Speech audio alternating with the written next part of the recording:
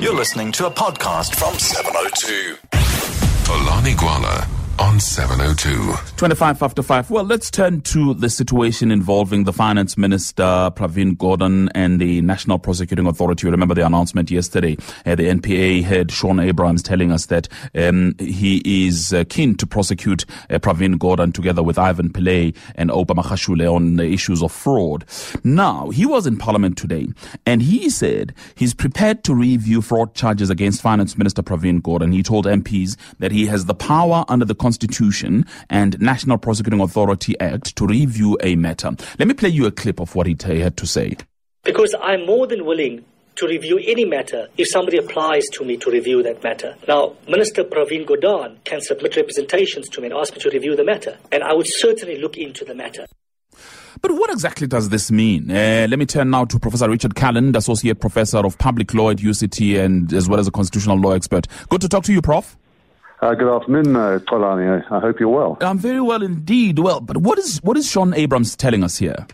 Well, this adds to the drama, does it not, and the uncertainty of what is unfolding in front of us. Nothing could be more important, perhaps, in the life of this republic than what is taking place, this long-standing battle for power at the heart of government between the President and the Finance Minister, and the announcement yesterday that charges were going to be proceeded with. Now, the announcement or the comments that you just played the tape in relation to by the National Director of Public Prosecutions, he's right in law.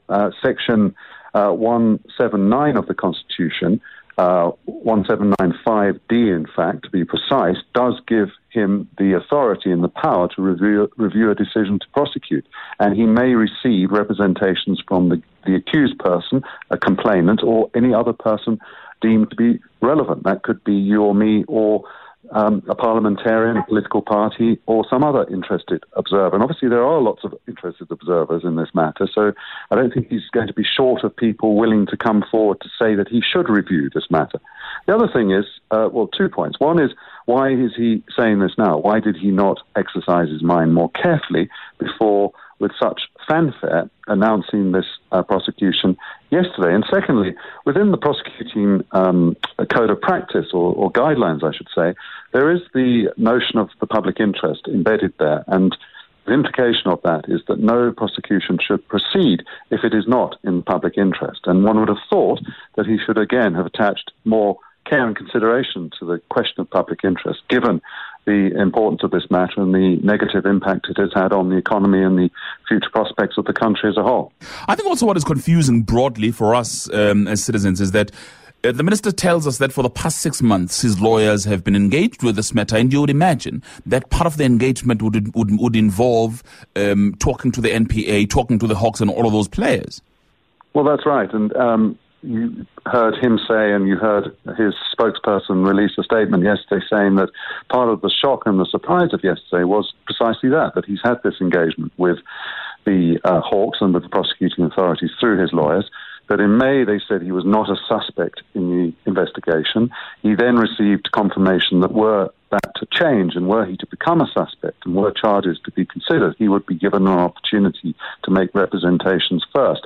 As we all know, the goalposts were shifted yesterday, Xolani, because new charges that had not been contemplated were brought up. I think it's clear, to my mind at least, that prosecuting authorities did apply their mind to the old charges related to the so-called rogue unit, realised that there was no sound basis in law to bring them, and scrabbled around to find something else. And that's where we find ourselves today.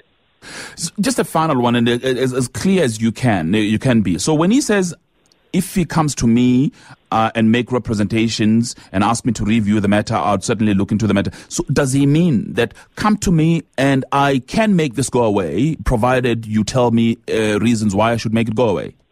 Yes, it's very straightforward. The language in the Constitution and in the NPA Act says that he has the authority to review and then to change the mind of the prosecuting authority, having received representations, either from the accused, in this case Pravin Gordhan, the Minister of Finance, or from a complainant, if there were one in the case, or indeed from anyone else that the National Director deems as relevant.